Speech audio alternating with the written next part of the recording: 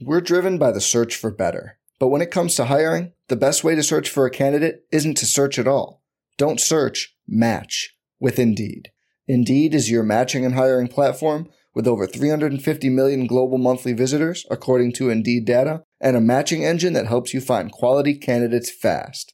Leveraging over 140 million qualifications and preferences every day, Indeed's matching engine is constantly learning from your preferences. Join more than 3.5 million businesses worldwide that use Indeed to hire great talent fast. And listeners of this show will get a $75 sponsored job credit to get your jobs more visibility at Indeed.com/Blue Wire. Just go to Indeed.com/Blue Wire right now and support our show by saying you heard about Indeed on this podcast. Indeed.com/Blue Wire. Terms and conditions apply. Need to hire? You need Indeed. You're listening to Broncos for Breakfast with Nick Kendall and Scott Kennedy. Welcome in. It is Tuesday morning, the 7th of November. Election day for many places out there. Make sure you get out there and vote. I am Nick Kendall and joined by, as always, Scott Kennedy. Scott, how you doing? Good morning. Thank you for taking the reins yesterday when we'd had to go longer for the Falcons show because WTF. And then we had to get out of here for doctor stuff. So thank you very much for holding down the fort after I kicked us off. Happy to help. Want to say a special thanks to Jasmine, who came in after the fact with a big super thanks. We see that, we notice that, and don't think just because it wasn't live we don't see it. We do, absolutely, and it means a lot to us that you would think of us after the fact like that. So thanks, Jasmine. Yeah, thank you guys so much. And if you're joining us today, wherever you're at, make sure you click a thumbs up on the way in, and we would really appreciate that. We got one on the Facebook side right now, Patrick Wiltsey. Always good to see from Patrick. If you're on YouTube, share it out. Let's get some people in here. Let's get it going. The bye week is over, but we're still kind of in an assessment phase. We will really kick into high gear with that Bills game, especially because it's Monday night game this Thursday. But for now, we're going to talk a little bit of awards, midseason superlatives, et cetera, et cetera. And if you guys have any award categories as well that you think of, this is obviously a very, I would say, the most interactive sports live stream that there exists out there, let alone just in Broncos country. So if you guys have any award categories as well, of course, we will get to you. And let's say hello to some people coming in here right now. We got Dave Glassman in the house with the hearts. Good to see you, Dave. Kevin Gray's in the house saying, morning, Nick and Scott. Big Mile High salute to Broncos country. Good to see you, Kevin. Also, we got our guy, Jeremy Sean, saying, morning, boys. Broncos, he's given a D+, but Broncos for breakfast given an A+. We went and graded the Broncos positional group, Scott, last Thursday, I want to say. Sounds about right.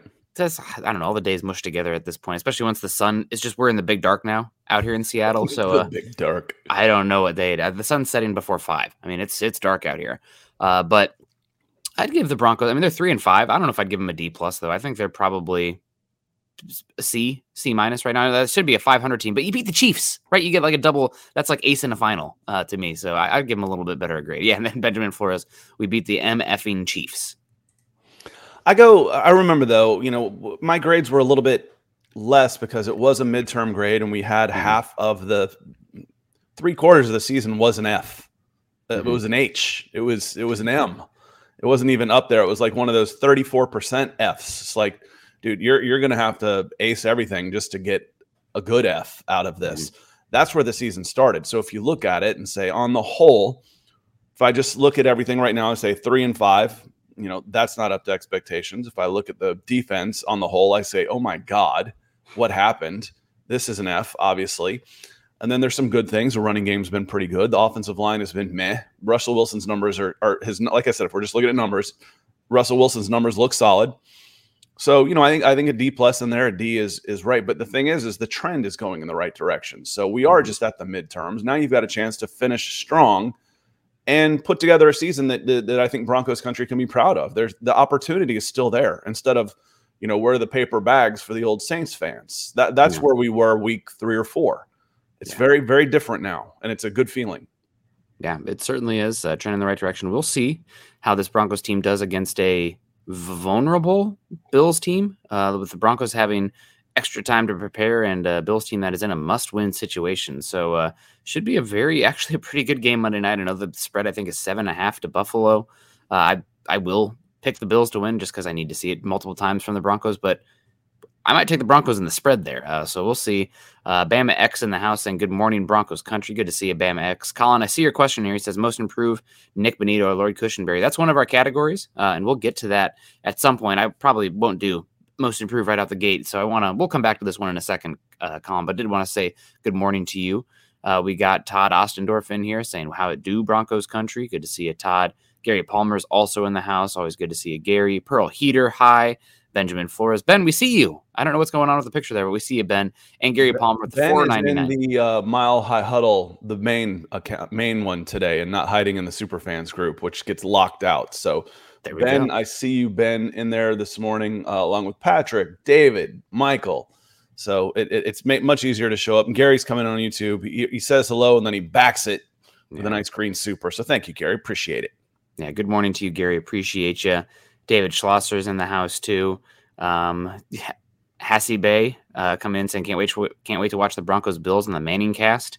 That should be fun. I typically like just the normal broadcast view because that keeps me focused on what I'm watching. But I'm sure I'll get the best clips of that. Did you see any of the Manning cast clips from yesterday? I've actually never watched a Manning cast. Okay, they're fun. It'd be like if you. I like it. Yeah. I do, and I think it would be better on.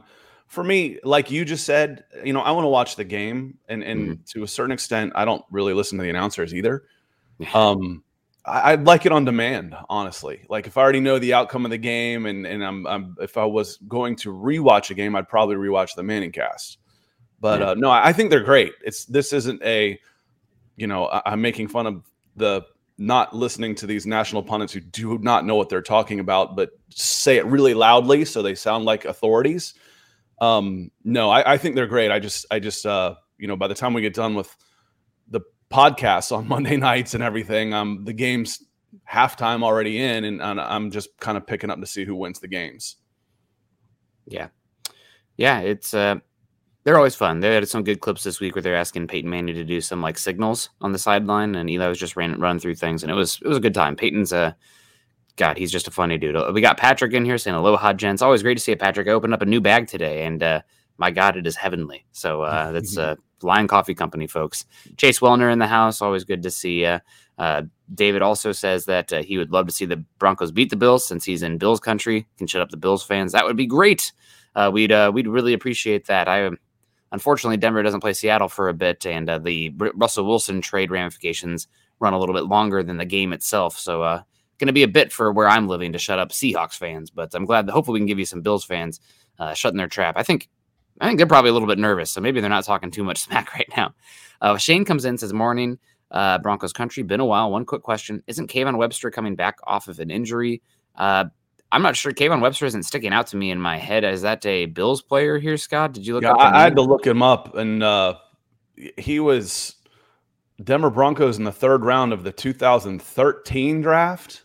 Is he from South Florida? Yeah, and he hasn't been in the league in almost 4 years now. So we might be thinking of somebody else, Shane, because it has been a while. Where have you been, man? He's just waking up from a 4-year coma. Kayvon's back, baby. No, Shane. I'm not sure who you're. Riley Moss is one of those guys, the corners you could be thinking of. There's have been some injuries. The Kawan Williams is someone you may have been thinking about, and I think he's done for the season. I don't think he gets to come back. I bet you that's what he's thinking of. Kawan Williams is done for the year. He's shut down. Yeah, so that might be who you're thinking of. But there's nobody that we're really expecting to come back from injury. Broncos are, knock on wood, relatively healthy, especially compared to years past. Yeah, that's been we've said it many times on here, Scott. 1 year, the injury luck would just based on probability. It's every single year it's different. I know it's the gambler's fallacy if you want to get, really technical with it, but like you can't be bottom 10 in injury luck every single year forever when you're re-rolling the dice every time. Now it's not a complete roll of dice because, you brought in some guys that you knew about injury history. So that sometimes that tends to lead into it. But so far the Broncos have been relatively healthy compared to much of their peers. And you're right, Scott, the injury report, we'll find out Thursday. I believe it'll come out, not Wednesday. They do Thursday. The first one on Wednesdays, but those are generally walkthroughs. So you don't find, and then when they go full go on Thursday, because the one that I always love is the walkthroughs on Wednesday. It's like, oh, he was a full participant. Great. It was a walkthrough. Yeah. Listen, we all know it's way more fun to be there live for Denver Broncos football. And when you need tickets, Ticketmaster's got you covered. As the official marketplace of the Denver Broncos and the NFL, Ticketmaster gives you more ways to find your perfect seat with a wide selection of tickets available for every game. And if your plans change, Ticketmaster gives you more flexibility to sell or transfer your tickets. Plus, mobile tickets make getting in on game day a breeze. And you can even customize your Ticketmaster app to rep your team's colors, that beautiful orange and blue. Find tickets today at Ticketmaster.com/Denver Broncos. We're driven by the search for better. But when it comes to hiring, the best way to search for a candidate isn't to search at all. Don't search, match with Indeed. Indeed is your matching and hiring platform with over 350 million global monthly visitors, according to Indeed data, and a matching engine that helps you find quality candidates fast. Leveraging over 140 million qualifications and preferences every day, Indeed's matching engine is constantly learning from your preferences. Join more than 3.5 million businesses worldwide that use Indeed to hire great talent fast. And listeners of this show will get a $75 sponsored job credit to get your jobs more visibility at Indeed.com/Blue Wire. Just go to Indeed.com/Blue Wire right now and support our show by saying you heard about Indeed on this podcast. Indeed.com/Blue Wire. Terms and conditions apply. Need to hire? You need Indeed. Hey, it's Kaylee Cuoco for Priceline. Ready to go to your happy place for a happy price? Well, why didn't you say so? Just download the Priceline app right now and save up to 60% on hotels. So whether it's Cousin Kevin's Kazoo Concert in Kansas City, go Kevin, or Becky's Bachelorette Bash in Bermuda, you never have to miss a trip ever again. So download the Priceline app today. Your savings are waiting. Go to your happy place for a happy price. Go to your happy price, Priceline. And would it even get pushed? I think they are pushing it back a day because of the Monday night. Yep. So I think we might not even get it until Thursday. So Thursday could be, you might be right. It might be not day of the week, but it could be days until your next game. I'm not sure how that works exactly. I haven't paid that close attention. I thought I heard that Peyton gave him an extra day off with that thing, full week. So I don't know. We'll see. Soon enough, we'll see what the injury report looks like. Hopefully nobody cropped up from doing something silly over the bye week, which NFL like teams working out on your own. That's very perilous in Denver. Yeah, that can be dangerous. Or, fall in the tub. We've all been there. Michael Ronquillo in the house, and good morning, Nick and Scott on Broncos for Breakfast with the Super Chat. Great to see you, Michael. We really appreciate you coming and supporting the show. Keith's in the house. Good morning to you, Keith. Good morning, Nick and Scott, who I'm surprised still has a voice. I'll do some heavy lifting today on the talking. It's been I'm all stretched and ready to go. Larry Archer. And then I was screaming at the television for about 90 minutes yesterday watching Chelsea and Spurs. So I got in. I found I did still have some passion. Chelsea's been so bad lately. I've been sitting there watching the games like Vic Fangio. But this one I was animated. That was animated. I know Kevin's in here. He probably watched that one. You're welcome, Kevin. He's a City fan, still top of the table. There you go. Anyway, enough soccer. Let's move on.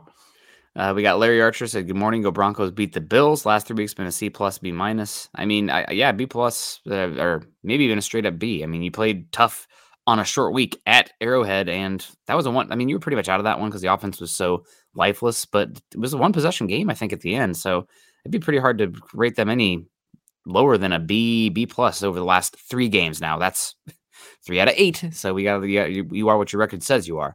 But we'll see how it plays out here the rest of the season. There's belief.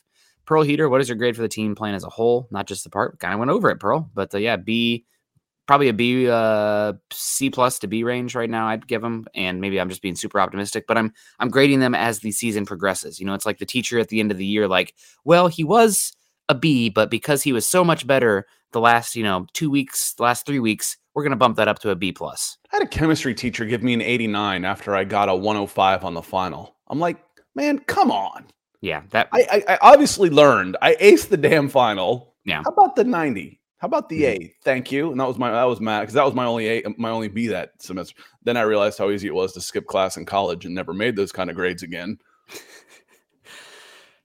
Sometimes I learned as much from the textbook, but that's all good. Brad coming in here, especially Khan Academy YouTube stuff. That's always helpful too. Brad, $10 says Russ has to stop the fumbles, better than Lamar's 8 on the season, but still, well, you're totally right, Brad. That's probably my biggest frustration with Russell Wilson right now has been the strip sacks from within the pocket. And while he does have a lower number than Lamar Jackson at 8, the value that Lamar brings as a rusher in comparison to literally every other quarterback in the league is different. So I think you live with it a tad with Lamar. I'd be curious what the EPA is added for each player in rush attempts. But yeah, I mean, Lamar's in his own category, even because he's just going to take on a little bit more risk, but you're going to get much more explosive. So Russ has been good scrambling this year. I would imagine his yardage is probably in the top 8 for quarterbacks. But yeah, he does have to protect the ball better. You're not an explosive enough offense where you can live with turnovers. You're playing very fine margin football. He's tied for 9th in the NFL,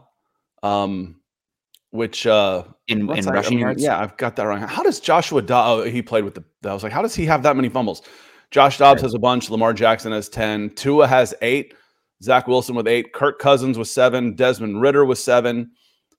Brock Purdy and Trevor Lawrence each have 6, and then Gardner Minshew and Russell Wilson both have 5. And then there's a whole bunch at 4. But it's not. He hasn't fumbled a ton. He really hasn't. But like Nick's saying, it seems like they're coming in the worst times.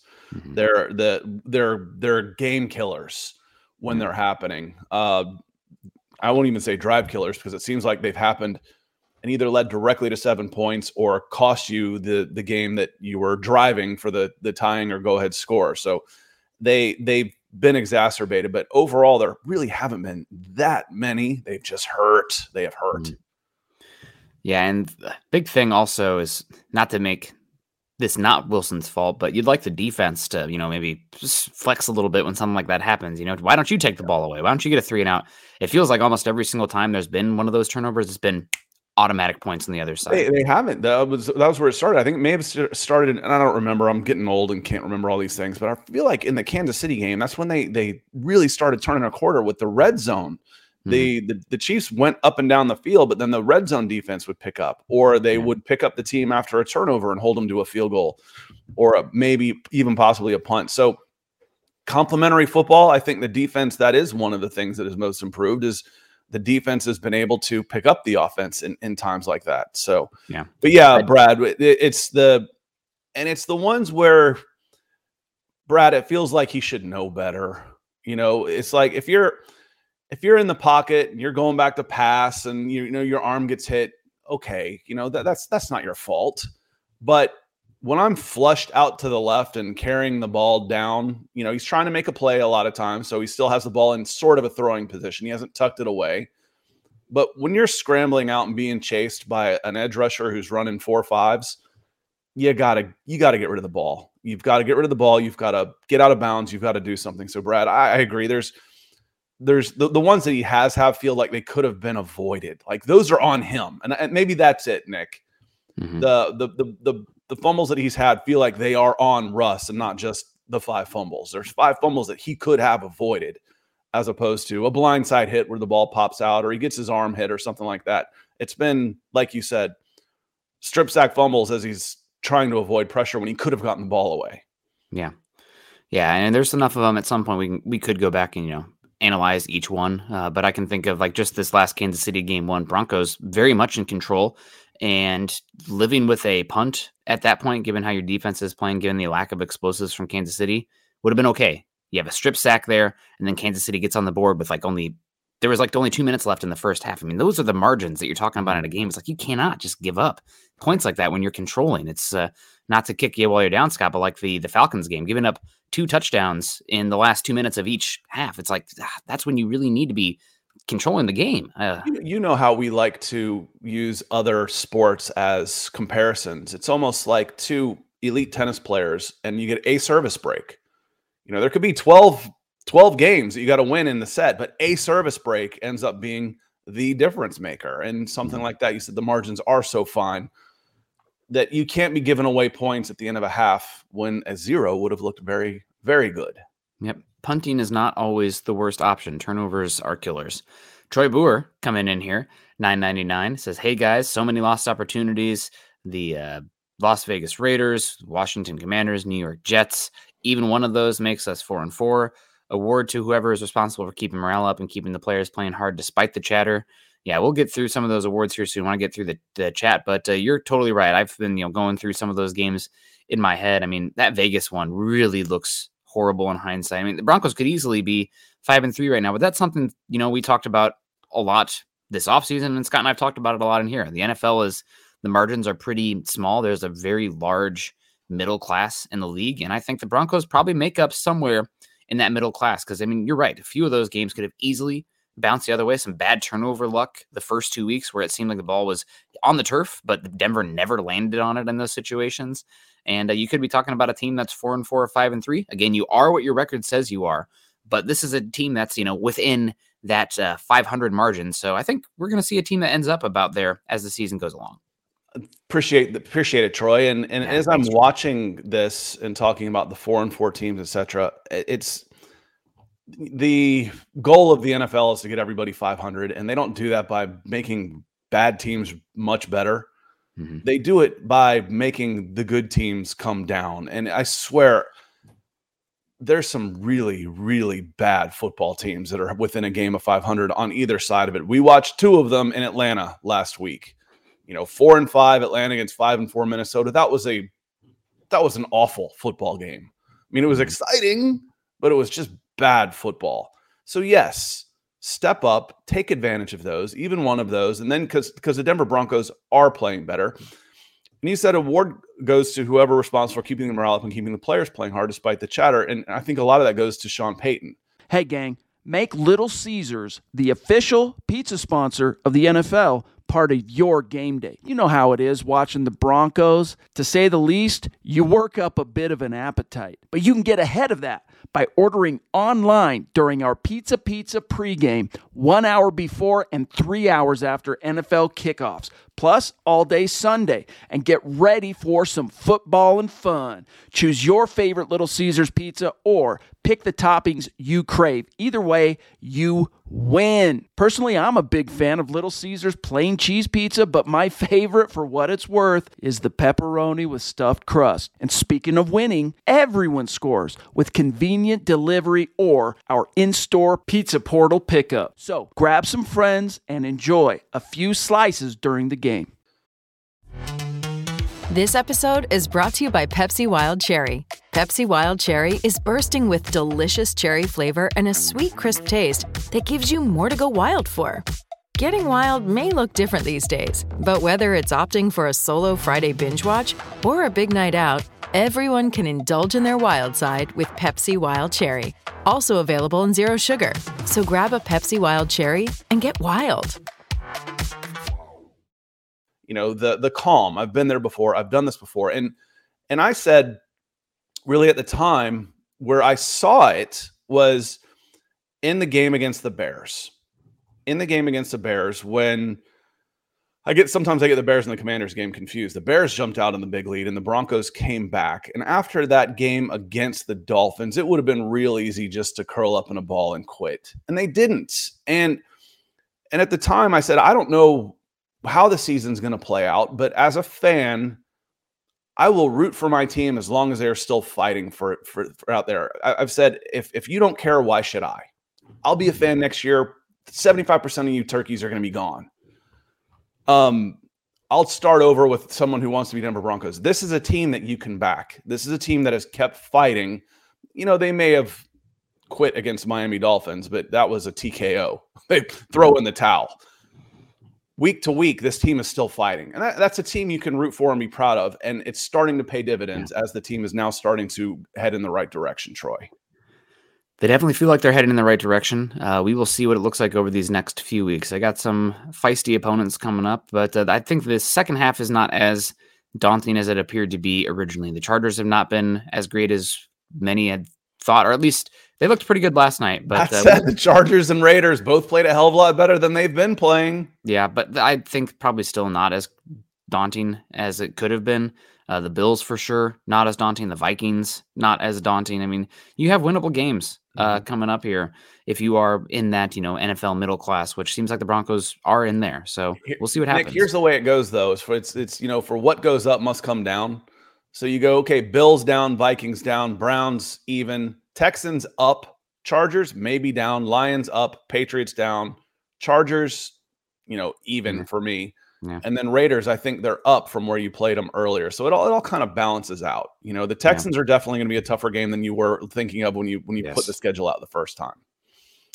I mean, they could be feisty. We'll see what happens with the Texans. CJ Stroud had one of the best games we'll see the entire season from a player. So playing great. Definitely might have already sewed up Rookie of the Year. Ryan Thompson coming in. Good morning, Broncos country. Ernie Mays says, go Broncos country only. Appreciate you. Hope you're doing well. We got Dominique in the house, and good morning, Nick and Scott. Denver Broncos for life. Guys, is it possible Broncos can go 7-2 in these last 9 games? Anything's possible. If the Broncos, win the turnover battle by +4 and go, 3 for 4 in the red zone and all that stuff, and good special teams and all that stuff, they can win some football games. I think it's probably much more likely they are, probably 500 down the stretch here than anything else. But 7-2 is possible, and 7-2 might get you in the dance, which was the ultimate goal this season. For me, I think the 2 hardest games right now are at Bills and at Lions. Everything else is winnable, but the problem is everything else is also losable, which is where, the Broncos aren't quite there yet. So you go 0-2 on those. You have 7 games left, and then split the rest 4-3. You're talking 4-5, maybe get a plus on that side. 5-4 puts you at 8-9 on the season. I think that's where we are, possibly is where this team is. Go beat the Bills, and we'll have a different discussion. Go beat the Bills, and we'll start talking 6-2 on the way home. Yeah, very, very possible. Yeah, if they beat the Bills, then we'll talk. And I mean, I'm already a believer in competent football down the stretch here and being in it. We're out of the realm of the Caleb Williams, Drake May without a massive trade up, which I don't know if I would be in favor of, given the Broncos' current set of draft picks and salary cap space. But yeah, they beat the Bills, and we're gonna have a completely different conversation about this team going forward. Good to see you, Dominique. We also got Lance in the house, and top of the morning, fellas. Always a great way to start the day with MHH. Always a great day to have you join us, Lance. We appreciate you coming in. And he also says that the most improved vote goes to the offensive line and their coach. Well, you're stealing my thunder a little bit there, Lance, about a potential coach of the year for one of these awards. But the Broncos offensive line has definitely been improved. I know that some of the feeling, Scott, we'll have this conversation probably every year until the end of time.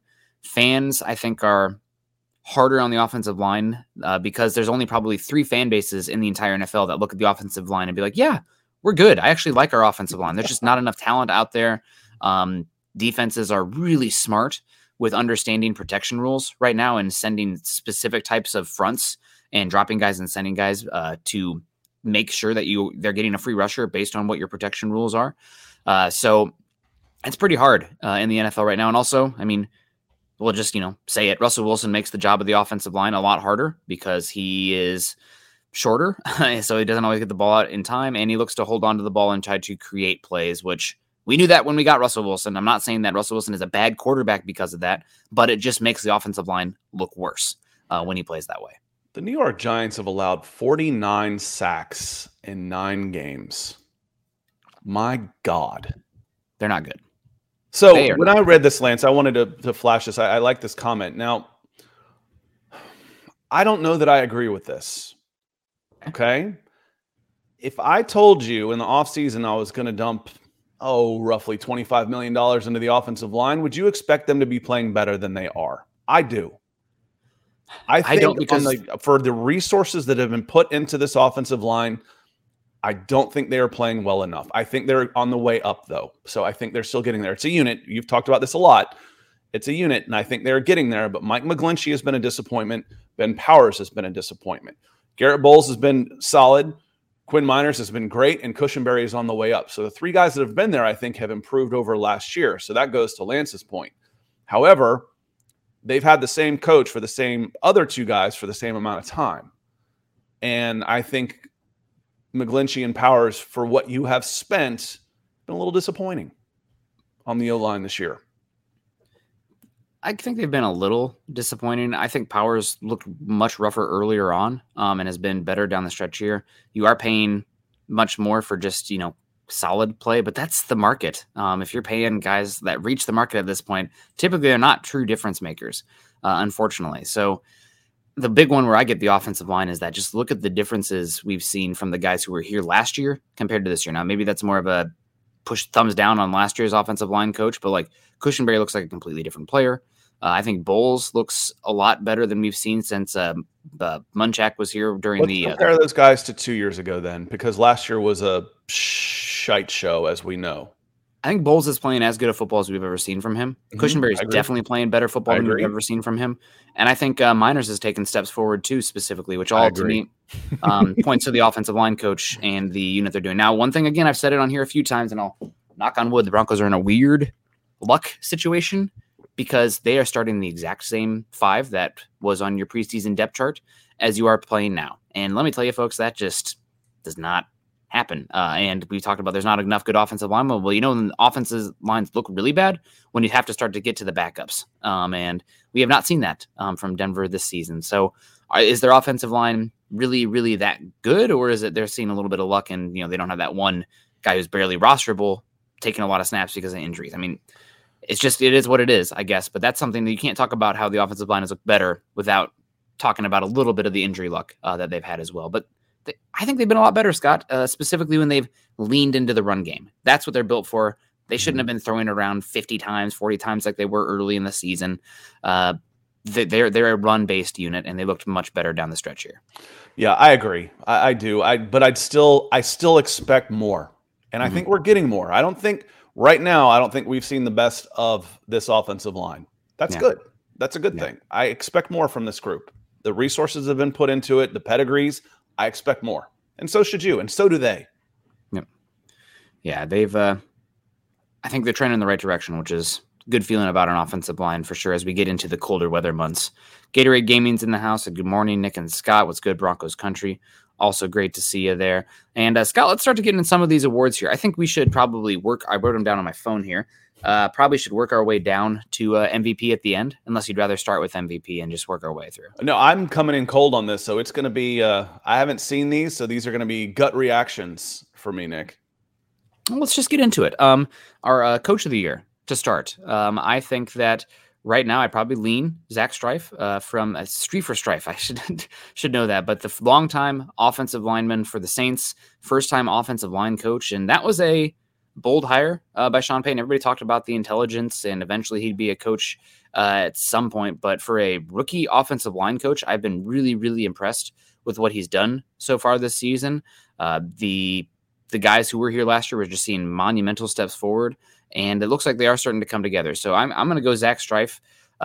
Honorable mention for me to Mike Westhoff. I know he's not the actual special teams coach, but it sounds like he's the man in charge of the special teams. The reason the other guy has the title is so they could bring him over from Minnesota. Ben Cotliff or whatever, I can't remember the name. So I did want to give a shout out also to Westhoff because the special team's been that much better. But your third most important coach on any team, Scott, is your offensive line coach, and he's been a pretty good hire in my opinion so far this season. I'll try not to back you up on this one. As far as like just repeating unless it's completely obvious. How about Ben Kotwicka, special teams? Yes. Is a good shout. And frankly, I can't remember the guy's name that came in from LSU that was with the Saints, but Dan Dalrymple is also the strength and conditioning coach. So if I'm talking coaching, I'm going to go injuries on this, and I'm going to go with the strength and conditioning coach. And Dan Dalrymple has been one of the coaches of the year for the Denver Broncos. Now, there were some injuries. But it seemed like the injuries that happened early were players who were previously injured. It's like, oh, well, this guy got hurt. I guess it's not all on, and I'm already forgetting guys' names. The guy that left last year. Well, that was the same guy. That was Tim Patrick getting hurt again. That was KJ Hamler getting hurt again. That was Greg Dulcich with a hamstring again. The same. Those were recurring. But you mentioned we look at the defensive line. We look at the offensive line. Those guys have been in there, knock on wood, healthy, to an extent that we never saw in the 3 years I've been covering this team. Yeah, I agree with you. I did also want to give a shout out to Michael Wilhoit, outside linebackers coach, considering, you had Frank Clark and Randy Gregory and that was not working. So you're relying on 7th round pick, rookie contract, Jonathan Cooper, the steps we've seen from Nick Benito, getting Baron Browning ready. I mean, even like Ronnie Perkins, who you brought in midseason, is now playing a viable role in this defense as an outside linebacker. So I think Will Hoyt on the defensive side deserves a shout out as well. And these defense is trending in the right direction. It seems like overall, we'll see what happens against this very talented Bills team. Scott, now let's keep it going here. We talked Coach of the Year. How about our Rookie of the Year? I think this is probably the easiest one because A, you don't have a lot of guys to choose from, and B, there's just one who seemed to have more of an impact than the others. There's two names, but I think one. There's two. Yeah, there's two. Yeah. My immediate thought was Marvin Mims, and then as I had a second to think about it just a little longer, I went Jaleel McLaughlin. So I'll say Jaleel McLaughlin for Rookie of the Year. So far, I think he's had a chance to make more of an impact, and getting a few more touches. Maybe I just like the underdog as an undrafted free agent, and I'm going to root for him a little bit harder. But for me, those are the two that spring to mind. And Marvin Mims was my gut reaction. My aftermath was I'm going Jaleel McLaughlin running back. Yeah, and Gatorade Gaming also said the linebackers coach, and I'm stealing his thunder. That was a good point. I was already heading that way, but it was a good point for sure. We appreciate you. We got Tyler Brooks coming and saying, hey, Nick and Scott, I think we were overhyping the Bills. You shut down Allen. It's a wrap. Running backs in the DM. Buffalo is shot. Denver 27, Buffalo 21. Buffalo is going to be desperate, and Josh Allen at his peak is good as any quarterback in football. If he goes nuclear, look out. The issue with the Bills is that they're almost like completely reliant on Josh Allen right now. They've abandoned the running game, which Josh Allen's taking hits right now. You can get after him a little bit, and their defense has been one of the worst in football over the last few weeks. So, I mean, Denver's got a chance in this one. We'll see how it plays out, though. And Tyler, I agree. I said as much last night on the Mile High Huddle podcast was I think part of what we're doing is romanticizing who we think the Bills can be, who they should be, rather than who they are. And who they are as a team that's lost 2 out of 3, including to the woeful New England Patriots. However, at home, win Raiders, win Dolphins, win Giants, win Buccaneers. So I think they're 4-0 at home, possibly. I may have missed a game, but I think they're going to be tough to handle at home. We've got in, and we'll get into it more. But your overall point, I agree with, and I admitted as much that we're thinking about who they should be and who they can be rather than who they are, which is a very beatable team right now. Mm-hmm. Yeah, I am 100% with you on that. They're beatable, and we can get a lot more into the data and the numbers, but the Bills, they pretty much live in nickel personnel on defense, no matter what. Their numbers are insane. They're just going to trot out a 4-2-5 defense. Can the Broncos run on that from 12 and 21 personnel? That's going to be a big tell for if the Broncos can win this game. The Bills have been terrible after Matt Milano's gone down defensively, so hopefully they can take advantage of that and win the turnover battle. Josh Allen's good for 2 to 3 WTF, put the ball in harm's way, plays a game. You need to not muff those. You need to not, alligator arms. Well, that could have been an interception. No, absolutely not. And also protect the football at the same time. So it'll be a great game. I'm really excited. And who'd have thought we'd be looking forward to I'm nervous to even say this because, the universe will smack us down. But I'm looking forward to Broncos on primetime versus a premier opponent, which last few years has not been the case. They're 4-1 at home. They lost to the Jacksonville Jaguars at home in a tight one. Yep. Yeah, that's it. It'll be tough, without a doubt. Luckily, run games travel, so we'll see. My Rookie of the Year, Scott, as well. I'm going to go with Jaleel McLaughlin. I know that people want a lot more touches for him in the offense. What did he get last week? 4 touches, and every time he gets the ball, it just feels like it's different. I would say, this isn't Madden as well, so because he is so diminutive, when you are with him, you lose a schematic advantage because you are not keeping him in to pass protect. So teams will line up a certain way and get rushers where either this guy's going to be free or he's against the running back. And that's a big advantage for the pass rush to do that. Also, you can get the ball to him in swing passes and you can do some things, but he's not really like a flex out wide receiver right now that you can see from that. Maybe that's something that we can get to in the future with him, get to some empty sets with him flexing out. And if you get him with a linebacker in space, then good luck. But right now he's a little bit of a limited player because of what he causes you to do on offense. But he's been explosive. He's been awesome.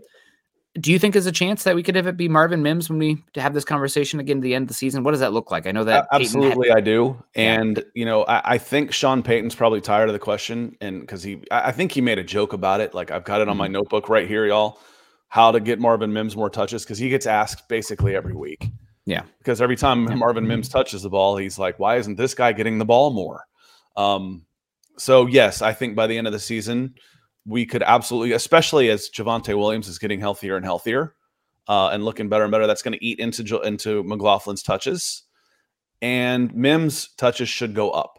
They should go up. I'd like to see more 3 wide receiver sets where he's involved.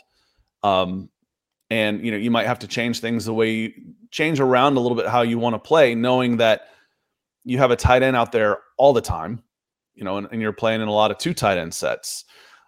Richard is going off here. Love it. I love the attitude, Richard. He says about yesterday and winning out. Whoever wants to win a Super Bowl has to win in the playoffs. And in order to do so, it helps, if you've got home field advantage. If we go 12-5, do we win the West and the number 1 seed? I guess it's possible, but I can't imagine many 12-5, 12-4 teams getting the 1 seeds and tiebreakers. Typically, you're talking, 2 or 3 loss teams there. So anything can happen. We still have half the season to go, and we talked about the NFL has a large middle class, so maybe you don't have as much extremes on the edges. But I'm having a hard time seeing the Ravens fall to 12-5, and unfortunately, because of a lot of who the Broncos have beaten in their schedule. Now, granted, if they win out, the tiebreakers will change, but 2 of your 3 wins against the NFC. And when you have a lot of tiebreakers going on, a lot of times it's those conference games come in to matter a little bit more. So I would imagine it's pretty hard for the Broncos to get the 1 seed. Winning the West, if you finish 12-5, you're going to have a chance because while the Chiefs defense looks great, I think they probably end up with, 4 or 5 losses as well. Things could change there. Your division leaders have 2 losses, 2 losses, 2 losses, 3 losses. So again, I don't think you have the Chiefs, Ravens, and Jaguars all losing. They'd all have to have losing records at the back end of the season in order to be, or at least 5-4, at the worst. And I don't see that happening. So the problem, Richard, and this is the problem overall, is you dug yourself in such a hole. Even if you start playing really well, you're still in 15th place out of 16 teams right now. And it's not just what you do, it's what everybody else does. So I've got to climb over all those teams. And they've got guys on pods talking the same conversations we have. Cincinnati Bengals are hot right now. They are hot. They're hot. They're talking about winning out. So you've got the Buffalo Bills are talking about, okay, we can get this right. The Houston Texans are pretty excited. Oh my God, look at our schedule. We're in the AFC South and we play the NFC South. We're 4-4 right now. We can go on a run. So, Las Vegas Raiders, it's all those other teams. So, the odds of going, winning out are slim anyway. Yeah. But the odds that everything else is going to fall in line, that you could end up with the league's best record at 12-5, is just about 0. Yeah. And Richard says we'd win the tiebreaker against the Chiefs. You're 1-1 against the Chiefs. You split this year. I don't know. I think that would probably kick down to the next tiebreaker if head-to-head was involved, because you're tied. Which would be conference, which would be division record, which right now is against you because the Chiefs only division losses to the Broncos. Yep. So it's probably not happening, but God, just get into the darn playoffs. How about let's just beat the Bills and then let's Wouldn't it be fun to have that conversation? Hey, it's 11-6. Let's start talking playoff seeds. God. Okay. I'm in. Yeah. Let's just beat the Bills. That'd be great. Continuing, I would go with Jaleel McLaughlin here, as I mentioned. I'm curious, Scott, do you think that because of the splash plays and the draft pedigree and whatnot, that a collective are maybe overrating Mims a little bit? We see the stuff, but I mean, he's fumbled the ball a lot when he's been out there, and he does seem limited in what they are asking him to do. I mean, is it just a situation where, his body type and his everything means he's a year off or so? I mean, what's going on? No, we're not overrating. And if we're talking about this should be the number 1 receiver and a Pro Bowler, then yes. So I always ask that question. Where are you rating him? He's overrated. Okay, what are you rating him, Nick? I'm rating him as he should be wide receiver 3. I don't think that's overrating him. Wide receiver 3 should get between 500 and 600 yards. He's on pace for that if he would start getting the ball again. So, 40 catches, 600, 700 yards, that's not out of the question. And I don't think saying that he could be wide receiver 3 on this team is overrating him. I think that's where he should be. So no. Now, if I'm saying he should be a rookie of the year candidate and he should be a Pro Bowl receiver and he's the future of this franchise, yes, let's pump the brakes a little bit. Can he be a more dynamic weapon for this team? Yes, he can. Yeah. You'd hope so. Seems like he's been a little bit in the doghouse. Also, the Broncos have maybe started to go to a little bit of a different personnel grouping. We've started to see heavy from them the last few weeks. I think we've seen 17 or 18 snaps offensively, which cuts into that 11 personnel with that 6 offensive linemen out there.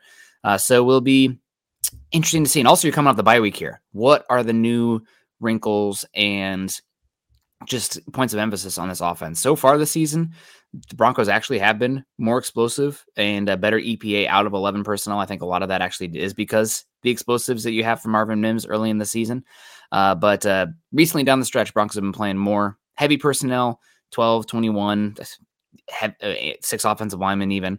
And just curious because that to me would say probably less Mims involvement still. You have packages out there, no doubt. Sean Payton's very game by game, matchup by matchup, but just wonder what the rest of the season looks like for Mims. What you can't do is design a play for him and then put him in and use it. It's like, oh, that guy's in. Here comes the reverse. Yeah. That type of thing. So he's got to be part of the offense. And if he's wide receiver 3, the problem is the question I ask is, as much as this team wants to run the ball and as the offensive line improves, I shouldn't have to rely on my wide receivers as much. But if I've got 3 wide receivers out there and 2 of them are Mims and Judy, I've got a little bit of a problem blocking on the perimeter. Yeah. And maybe that's part of it. Right now, Mims is too much alike Judy, and I can afford to have one guy like that out there. But if I have two guys out there who are minus blockers, then it's gonna affect my ability to run the ball. But I still think Mims should be more involved and get more touches than he's been getting, which is almost none. And I don't think that's overrating him. I think that's, hey, let's get him the ball. He's pretty dynamic. Yeah. And maybe we'll feel a little bit better about this Broncos team going forward because, we all kind of saw what the Chiefs just did to the Dolphins. Now, granted, weird game, early time slot, Frankfurt, Germany. But Denver looked, okay against Kansas City. But then the Miami Dolphins team that put up 70 and could have put up more versus Denver. Again, not the same team right now. But they looked not hapless against the Chiefs, but they were befuddled. What were they down 21-0 in the first half of the game? It was Chiefs had answers for the Dolphins, and the Broncos had answers for the Chiefs. Mm-hmm. So we'll see what they look like now that we're getting different sample size or different teams rather than 2 of your last 3 games being against Chiefs, who maybe have one of the top 3 defenses in football this season. Lou comes in. He says, I'm dubious about all the talk about winning out. You don't say. If this was a Chiefs podcast, if this was a Jacksonville Jaguars podcast, if this was a Baltimore Ravens podcast, I would be dubious about winning out. Yeah. This is 3-5 Denver Broncos. They're playing better, but again, let's pump the brakes. I don't think anyone is seriously talking about winning out. I really don't. We can have the conversations. Hey, this would be fun if, but nobody is realistically in here talking about going 9-0 to finish. Come on, man. No. But he says, but here's where it starts to get more realistic. I'm just relieved that we're relevant again. And in the conversation on Sunday, absolutely. If we do beat the Bills, then the belief will really start to grow. And again, if you do beat the Bills, I'm still not talking an 8-0 run, but I'm absolutely talking about playoffs. Absolutely. Yeah. If you beat the Bills, otherwise you're 3-6 with 8 games to go and you've dug yourself too big a hole. Even if you are one of the 8 best teams playing going down the stretch, the hole you dug in the first month of the season is just too deep. Yeah, without a doubt. But you beat the Bills, we'll have a totally different conversation. It'll be very fun. Even if they lose, season's not over, right? But if you beat the Bills, we're feisty. Scott, let's move on here. Real quick question, and then I'll hand it back over to you. Clutchmaster says, is Mims what we wanted Washington to be? No. Montreal Washington was drafted to be a return specialist only. Gadget. If he got on the field at all, it was just gravy. Or something else has gone wrong. Mims was drafted to be a wide receiver that can help return punts. Yeah. But when you trade up and you take a guy as high as you took Mims, you need him on the field. You want him on the field. You're not taking a return guy as high as you did. And you're not trading up for him. You take a return specialist on day 3. Mims is being counted on long-term to be a big part of this offense. Whether he's ready or not, that's up to the coaches. But the draft process for him was to make him part of your receiver rotation in the very near future. Yeah. And with how hard it is to get explosive plays in today's NFL right now, with how defenses are playing, we have just an unbelievable lull in explosive plays so far through the NFL this season. Scott, I've sent you that podcast where they talked about it. What was the number? Like the average rate compared to this year? We've had like 100 and something less explosives this season. Defenses are playing really good football. Points are down. Passing yards are down. Penalties are probably up, which is why bother.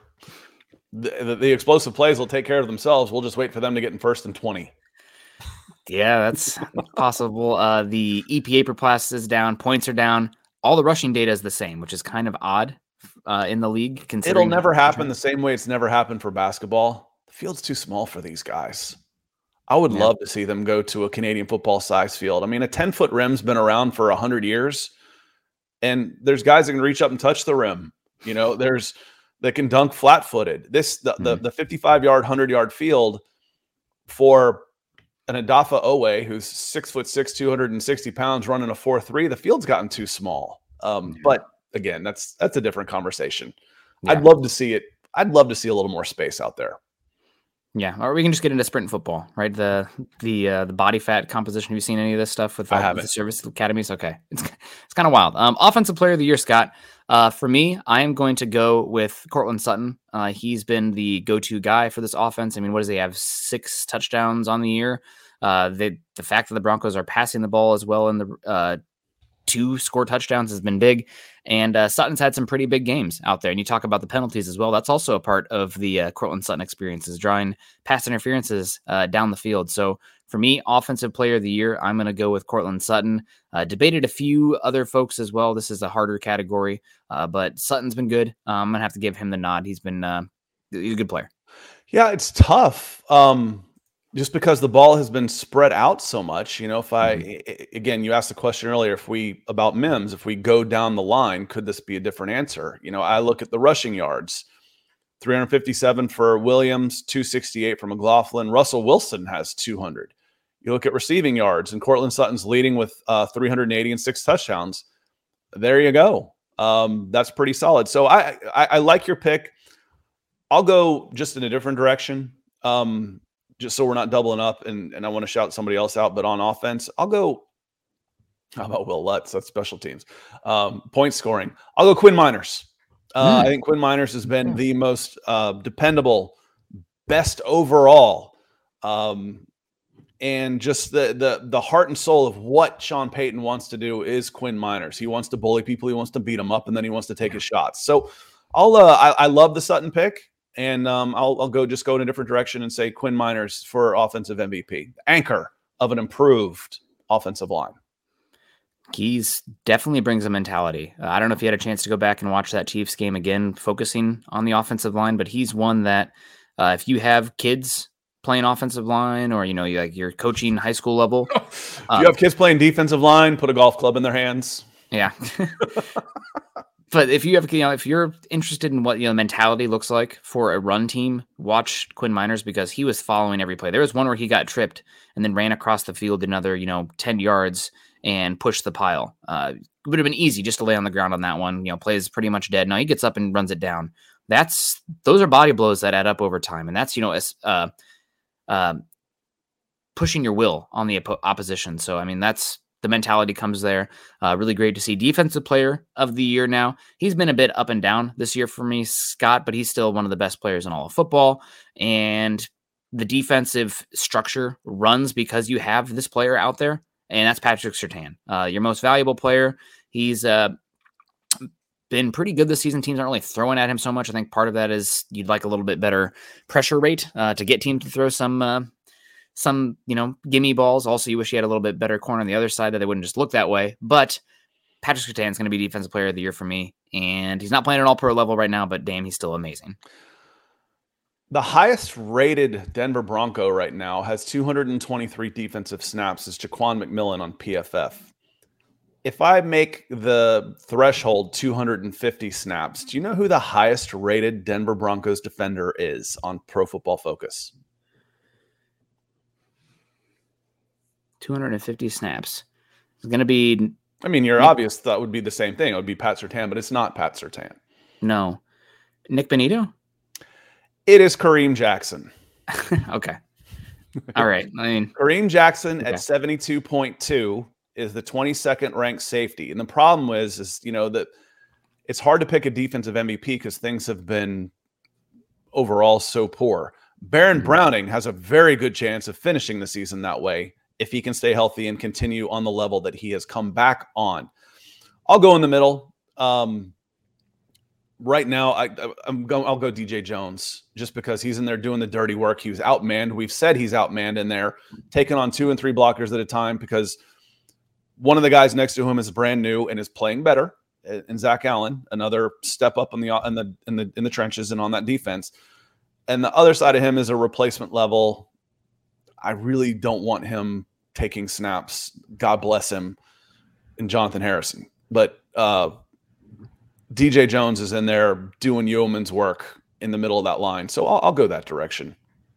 All right. Well, but again, there isn't anybody really worthy of, oh yeah, that's the guy. If we took him out, we'd be really bad. No, you've been really bad. That's the problem, Nick. And it is getting better. So looking right now, Baron Browning might be the MVP of the last 2 weeks. Zach Allen is in that conversation as well. Yeah, they are starting to get a little bit better. I do think there's somebody that if you remove Scott, the whole thing goes to mush from an integrity perspective on the defense, but we'll get into that later from me. Comeback player of the year. We have Gatorade Gaming coming with a good one here. Russell Wilson's obviously playing better this season, but he's not playing at MVP level. He's playing middle of the pack, maybe, tier 3 level quarterback play, which is you can win when you have a good team around that. So he's definitely in the conversation, but it has to be Javonte Williams. I mean, unbelievable to see that he's even playing after tearing multiple ligaments in his knee this season. I guess we shouldn't even question medicine anymore because it sounds like Rodgers might even be back this season. What the hell with that Achilles that suffered week 1? But yeah, Javonte Williams, a comeback player for me. The fact that he had 30 plus touches in this last game. I mean, just gearing up, looking better and better. Without a doubt for me, Javonte Williams. Yeah. And for me, he's the only one that's eligible. The idea that a comeback player of the year, and this isn't you, Gatorade Gaming. This is just in general. They have an award for that. It's most improved. That was where Russell Wilson would have gotten that award. A comeback player of the year means for me somebody that was out, that didn't play for one reason or another, whether it was personal or I wouldn't give it to a guy that was suspended, but injury. So for me, Russell Wilson's not even eligible for that award because he's not coming back. He's improving over one year or the other. Comeback player of the year was out. Javonte Williams was out. That would absolutely be mine. Yeah, he's been awesome this year. Curious to see what the Broncos do down the stretch. Over the last 3 weeks, Denver's been 8th in the NFL in EPA per rush, and they've been awesome running out of 12 and 21 personnel and heavy personnel.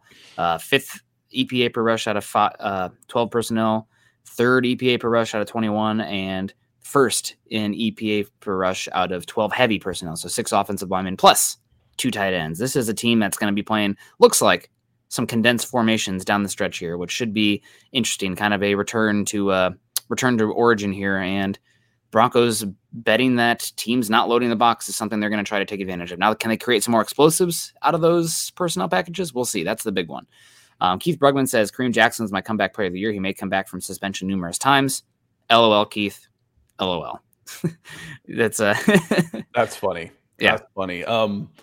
Let me see here. And actually, most improved from the beginning of the week, Kyle talking about Fabian Moreau. I think he was on when Fabian Moreau first hit the field, his first 3 snaps, he had 2 holding penalties. So he started low, super low, and is playing at a very good level this year. So, yeah, I didn't want to be a broken record with Fabian on there, but he's playing really well this year in the last few games that he's been in. Long may it continue. Mike asks a question: are we going to have most of our Broncos back off IR? I think for the most part, I don't know. Brandon Johnson's not done for this season, is he? Or is he? I don't know. He should be back. For the most part, the guys that you're hoping to get back, they're back. Yeah, I mean, maybe Bradley Moss finally makes an appearance here. He's off IR, so that's IR. That's not. Yeah. He's off IR. Baron Browning's off IR. I'm looking at the guys that are on IR or out. Dulcich, he's out. Kareem Jackson is suspended. Brandon Johnson is a possibility. He went on IR week 8. Jalen Virgil, I think he's out. Palczewski, I think he's done. K1's done. Jonas Griffith is done. Caden Stearns is done, and Tim Patrick is done. Everybody else is coming back. Mm-hmm. Yeah, well, should be interesting to see who else could still, make an impact here. But you have some guys. It would be great to get Dulcich out there. But moving forward, Scott, most improved player. We had a comment earlier. Dulcich is done because that's the second time he's been IR'd, isn't he? I think you're allowed to come off multiple times. I thought he was done for the year. I thought once you brought a guy, you couldn't do that, but I could be wrong. The technicality, they changed them all the time. It used to be if you were IR'd, you were done, period. Yeah. And then they've changed that around. But I'm not expecting when Dulcich got IR'd again, I thought he was finished. But I could absolutely be wrong on that. Probably am. We'll see. They keep changing the rules on that. But most improved player so far this season, I'm going to have to go with Nick Benito on this one just because he looked like somebody who shouldn't even come close to sniffing the field last season. And now he is, they're doing a better job with his role. As soon as Browning was back, he was not demoted, but, found a more specific pass rush role. I love the quarterback spy stuff that we saw Vance Joseph utilize with Benito as kind of mirroring Mahomes in this last game. And he's been great. I was very critical of the pick when it happened at 64. But I am not here just to, ignore things that happen when it goes against my initial thought on that. Is Benito ever going to be a true, starting caliber player at the NFL level in like base packages? No, I don't think so. I could be wrong, but I don't think he has that body type. But as a sub package guy who can be utilized in different ways and get after the passer, yeah, I think he's somebody who can be a very good player for you down the stretch. And you need waves of guys in the NFL on the defensive line, and he can be a plus player in those waves. So Benito's been improved a lot. The sacks have diminished a bit. We kind of talked about some of those were a little fluky, but the pressures and the tape and the flashes are still there. Benito, hats off, buddy. Love pass rushers, and he's getting after it, and he's probably the team's second most physically gifted pass rusher. Yeah, behind Baron Browning. So it's nice you can get those two guys in a third and long on the field at the same time, and I'm not worried about the run game. If pin your ears back and go, and if they decide to run a draw around you, so be it. Someone should be able to catch them by the time they get 12 yards. I'm going to go with Lloyd Cushenberry. Lloyd Cushenberry, as Larry says, where's Cush ranked among centers? On PFF, he is ranked 12th.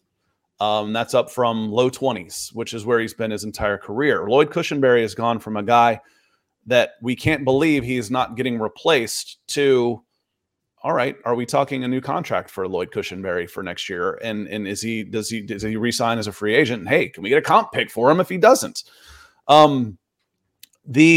And some of it isn't even just the physical thing. The last year he was, and I don't know if he was schemed up where people were head on him way more, but he was getting pushed back immediately. Run game, pass game. That's not happening as much.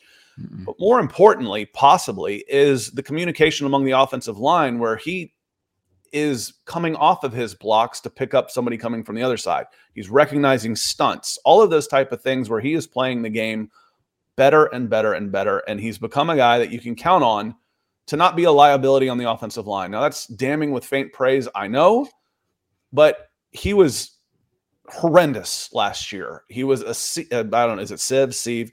He was a turnstile in the middle of the line, and it just, you can't do anything on offense with guys coming right through.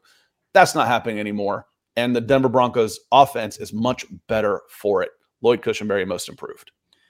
He's been awesome. I really do want to give him a shout out as well, because you and I were both very critical of his play last year, and I'm guessing so was Lloyd and probably the offensive line coach. He looks better this season. Scott, even in the last couple weeks, he's started to look a little bit more mobile as well. Like I'm seeing plays where he's actually out in space and hitting blocks, which I didn't know was in his wheelhouse. Really. But again, that's recognition. I'm like, I know it's in your wheelhouse to pick up a stunt.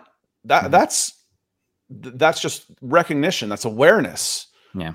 So is it your footwork? What is it to get out there? But yes, last week against Kansas City Chiefs, for the first time I saw him successfully. And I know this sounds awful, but the first time I've seen him successfully get outside the hash marks for a screen pass.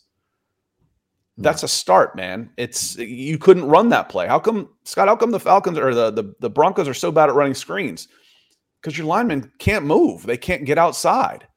Lloyd Cushenberry would show up just in time to help up the running back who had 3 defenders on him. That's changing. And if you can get more than one guy involved in the screen game for this offense, it's going to become a weapon for Sean Payton because he wants to use those plays. He was making adjustments. We saw it, and I don't remember which game it was, but the first play, it was a backside screen to Jaleel McLaughlin, and he had a single, Quinn Miners as his single blocker out in front of him. That was how he was starting to run screens instead of multiple guys. Usually you see 3 guys out in front of you on a screen. He was running backside, misdirection, single lineman screen plays. That's changing. He's adding to it because he wants the running backs to have the ball. And part of that is because of the improvement of the interior line, specifically Lloyd Cushenberry. Yeah, they've been great. And also we got D Porter coming in being great to us, saying good morning, Mile High Huddlers. Good morning to you, D Porter. Says, have a great election day, everyone. Yep, as soon as this show's over, I'm going to go drop the ballots off of the ballot box. So make sure you get out there and do that. A lot of school board stuff on the ballot this year for me. But hey, maybe I'm going to be in those Seattle public schools here pretty soon. Good to see you, D Porter. Appreciate you coming in here. Scott, going forward here, we got a few more. We had most improved player. Real quick on this while we're still talking about Lloyd. Todd says PFF ranking Cush 12th. I'm seeing 19th. You may have ignore snap minimums. That may be the difference on there. So it could be guys that have just a few snaps. I have mine ticked on. So it includes basically starters, and it's got 12th between David Andrews of the Patriots and Andre James of the Las Vegas Raiders. 9th, Creed Humphreys. Number 1, believe it or not, guess who the number 1 ranked center is by PFF? Because they love this dude. My guy. Drew Dahlman. Drew Dahlman, Atlanta Falcons is the number 1 ranked center. Shoot, Falcons fans are trying to replace him. Drew Dahlman, let's bring this back to the Broncos, was the player that the Atlanta Falcons drafted with the 4th round pick that they got when the Broncos traded up to get Javonte Williams. Yeah. And he's now the number 1 ranked center. A lot of that has to do, if I sort that by pass blocking, he ain't going to be number 1 anymore. But run blocking, he's ranked pretty high. Yeah, and just bringing it back to Cushenberry, we're going to have a tough conversation this offseason because people are going to, you're going to let him walk as soon as he is good or finally contributing. Well, you're already paying Garrett Bowles, who we'll wait and see on that one. You're paying Ben Powers and McGlinchey next season. And then you have Miners, who only has 1 year left of cost control. It's probably going to come down to pick one. Who would you rather keep, Cushenberry or Miners? Because I don't think it's going to happen where you can pay. I don't think it's going to be a financial decision for him. Cushenberry's not going to get so much money from someone else that you can't keep him. I don't think so. You're probably right, but the margins for Denver in the cap are so small. You can figure out a way to come up with an extra $3 or $4 million. If he goes from 2 to 6, that's about as much as I think he'll get. Yeah, we'll see. It'll be interesting. Most disappointing player for the Broncos so far this season. So a little bit negative on this one, but somebody who's been disappointing for the Broncos. For me, I'm going to I'll take one here that I think is a little bit easy, and that for me is Damari Mathis. Early in the season was horrific. He's been benched now. You were really hoping the flashes you saw from last year, him being a very early 4th round pick. Hey, maybe we have a cost controlled cornerback too, somebody who can, really provide something opposite from Patrick Surtain. And he's been dreadful this season. So I'm going to have to go with Mathis. I know that there's other options out there who have also been disappointing, but he's the one who I thought at least we needed to spend a second on being disappointing because that cornerback spot's very important. And the fact that you're getting benched for Fabian Moreau, who's been okay, but still Fabian Moreau, not great. So he's been disappointing. This list is long and distinguished for disappointing Broncos, unfortunately. My number 1 coming in is already gone. If I look at the roster for 2023, the answer for me is Randy Gregory. Mm-hmm. He was just horrendous and so bad that he got shipped out despite the fact that you're paying him a ton of money. That's how bad he was playing, let alone whatever else was going on behind the scenes. Mike McGlinchey is out there for me for most disappointing ad. He's getting paid top 5 money and he's playing not even really on an average level right now.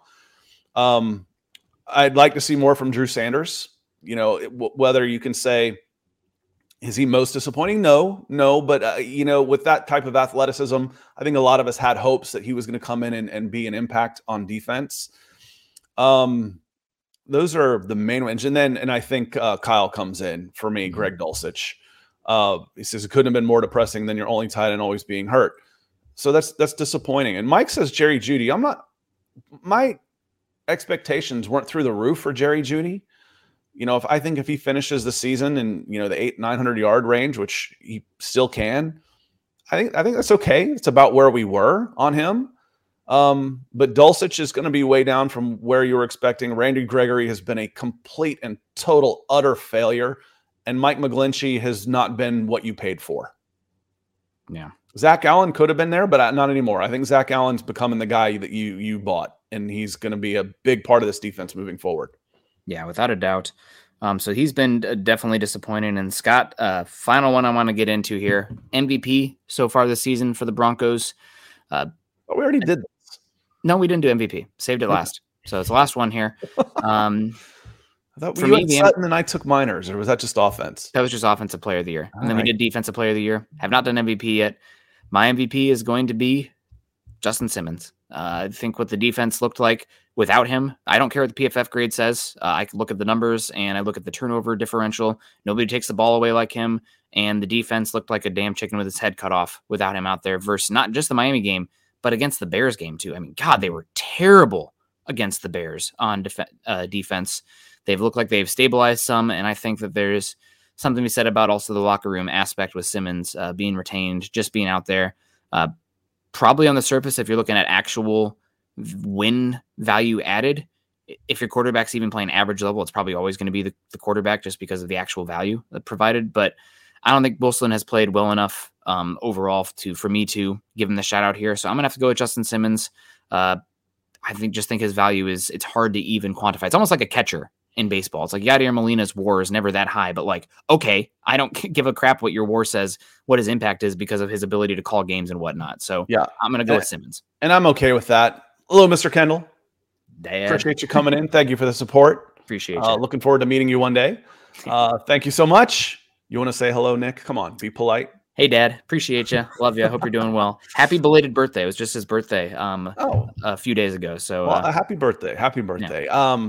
No, I'm okay with Simmons. And I think at the very top, I don't remember who it was, but a callback to a good comment. Whoever did the most to keep this team together and playing hard should get a shout out for this. And, my initial reaction was Sean Payton, but you can't do it without the locker room. You can't do it without the players. And one of the reasons Justin Simmons is still here rather than traded and try and get some money back off that contract is because he's still worth more to you out there as you're trying to finish the season strong, playoffs or not playoffs, than you would have gotten in a trade. So I really liked what I saw from the Denver Broncos from a heart perspective, a bounce back and a comeback. And whether it was against the Chicago Bears, whether it was against the Green Bay Packers, going up against the Kansas City Chiefs again, I've liked what I've seen with the fight in this team. And a lot of that has to do with the veteran leadership out there.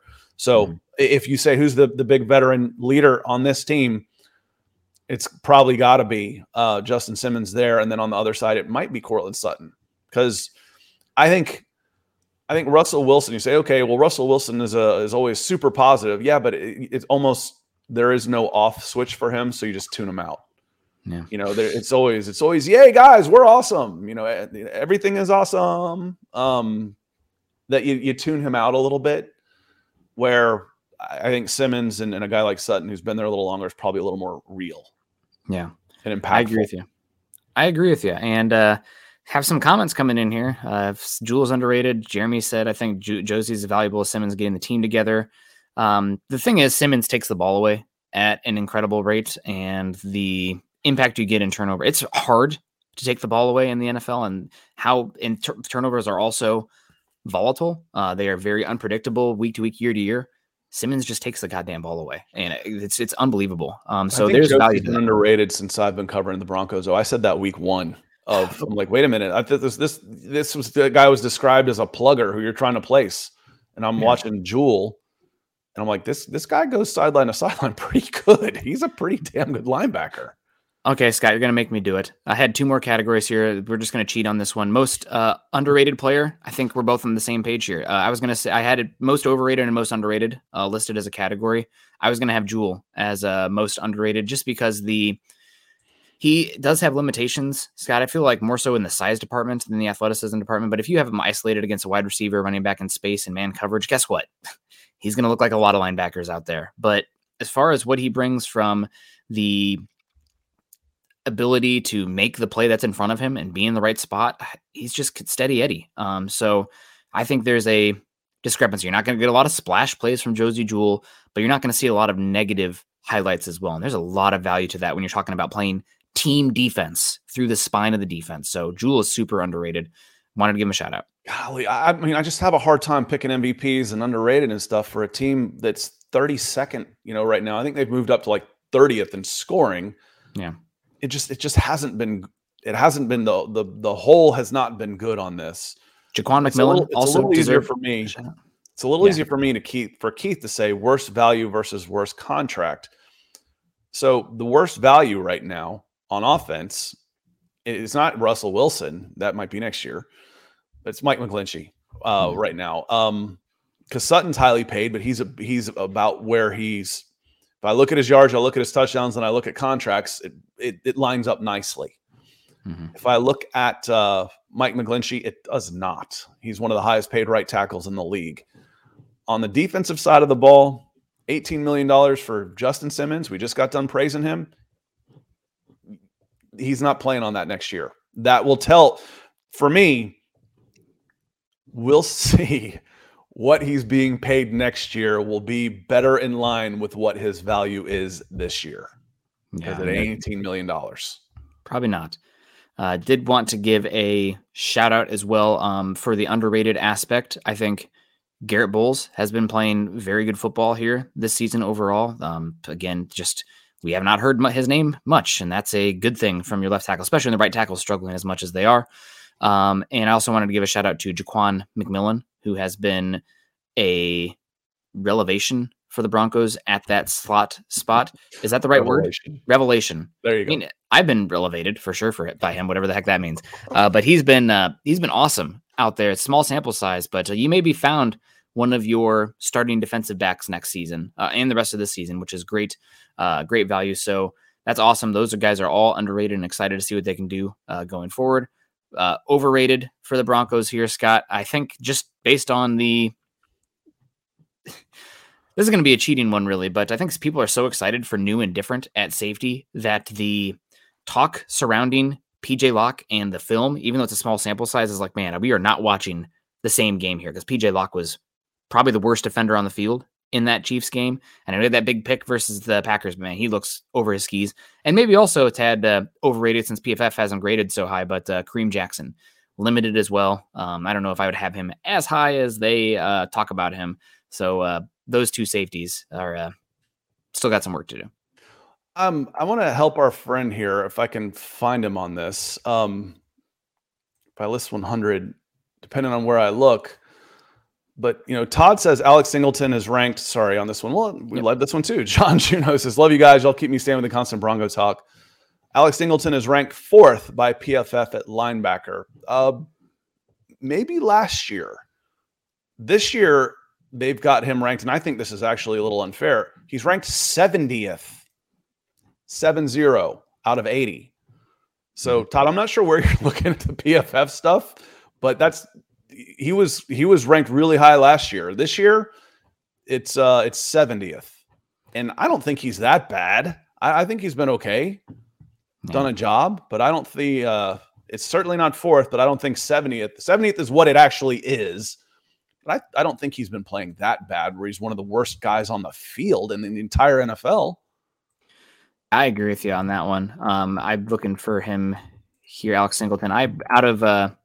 You have to go to page 2 when you flip it to linebackers. I flipped it. I have 200. He's 71 on the main list and 70 if you look at his on his profile page on the Denver Broncos list. It says 70, and then if I click on the list, it's 71, which is pretty atrocious. That is not great. I just checked out. Unfortunately, Scott, I did it out of 125 minimum snaps at linebacker just to see where he was at, and he came out about 76.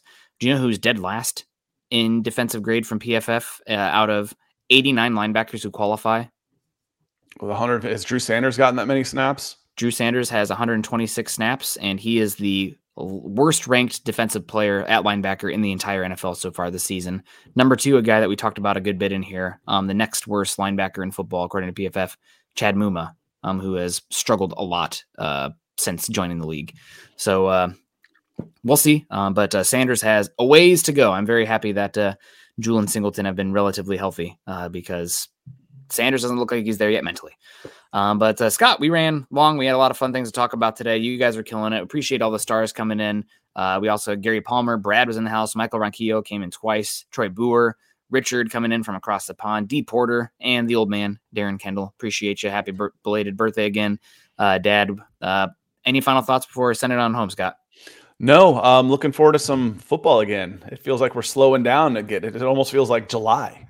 Ready for some football, though. We'll be back on Tuesday. Nick, you'll be here tonight, I would imagine, with building the Broncos, and then we'll be back on Thursday, and you can check out Mile High Insiders on Wednesday. So lots of Broncos coverage all the time. Yeah, absolutely. Well, guys, make sure you're following Scott and I on Twitter. Scott is at Scout Kennedy. I'm at Nick Kendall MHH. Also follow us at BFB_pod, as well as at Mile High Huddle. If you haven't done so yet, join us at Facebook.com/Mile High Huddle and Facebook.com/Mile High Huddle pod. And as that ticker says there underneath, if you are joining us on YouTube today, please subscribe to the show, like the show, and share on your social media platforms. I will be live again tonight. There we go. There it is. Mooma. There he is. You know, and he might be graded low for the Jags, but the Jags have been one of the better defenses in the NFL so far this season. They put a ton of resources and money into that linebacker core. Yeah. And no matter who it was going to be, someone was going to rise to the top. Foye Oluokun is playing out of his mind. He's been awesome. He's been playing terrific over there. Yep. Yeah, very, very fun to see him playing well, and fun to see that Jags team this season playing good football. Sometimes the tank works, Scott, but guys, we're going to get out of here. Hey, I'm all for tanking, man. They're going to reward you for losing. Guess what? Lose. Yeah. He said he was tanking. Yeah. What do you expect? Yeah, how's that? Golly, it's basic psychology, for God's sakes. If I'm going to reward you for losing, what do I expect you to do? Yeah, and that might be a fun offseason conversation, right? Teams that approached tanking from a front office perspective, not in the locker room, because I don't think you can do that. No, you can't. Those guys have jobs to do. Their job is to go out there and put forth their best effort. But from a front office perspective, you know what? And guys with longer contracts, listen, my hamstring's a little sore. I think I'm going to sit this one out. But from a front office perspective, when I'm a seller at the trade deadline, guess what that means? I'm tanking. Yeah. I've already given up on this season. I'm stocking up for next season. Yeah. And four of the more obvious tank teams recently, Scott, that come to mind. Now, maybe this is some selection bias because I'm only remembering the positive ones, but the Jags definitely were tanking that year with Trevor Lawrence. They look like they're pretty good. The Dolphins, the tank for Tua. I mean, everybody knew that, and they end up getting 3, but still taking a shot at the quarterback. They look pretty good. The Detroit Lions definitely tore down, and now we're very good. And then how about the Houston Texans? God damn, that's a team that last season everybody's like, oh, they're tanking for the top quarterback. They win their last game because locker room, not tanking, but front office perspective was tear down, tank, rebuild. And now they hit on a quarterback. I mean, and their coach, it looks like. And D'Amico Ryans. May even be more. I mean, well, no, not if you're playing at the level that CJ Stroud is, your coach independent. Yes. But D'Amico Ryans he's been a good hire so far. Yeah. So just kind of fun. Just interesting to talk about and see. But guys, we appreciate you. Make sure you get out there and vote. Have a great rest of your day. I'll see you again tonight. Until then, continue to choose compassion and kindness. Go Broncos. Head on over to milehighhuddle.com for all things Broncos. Good morning, Broncos country.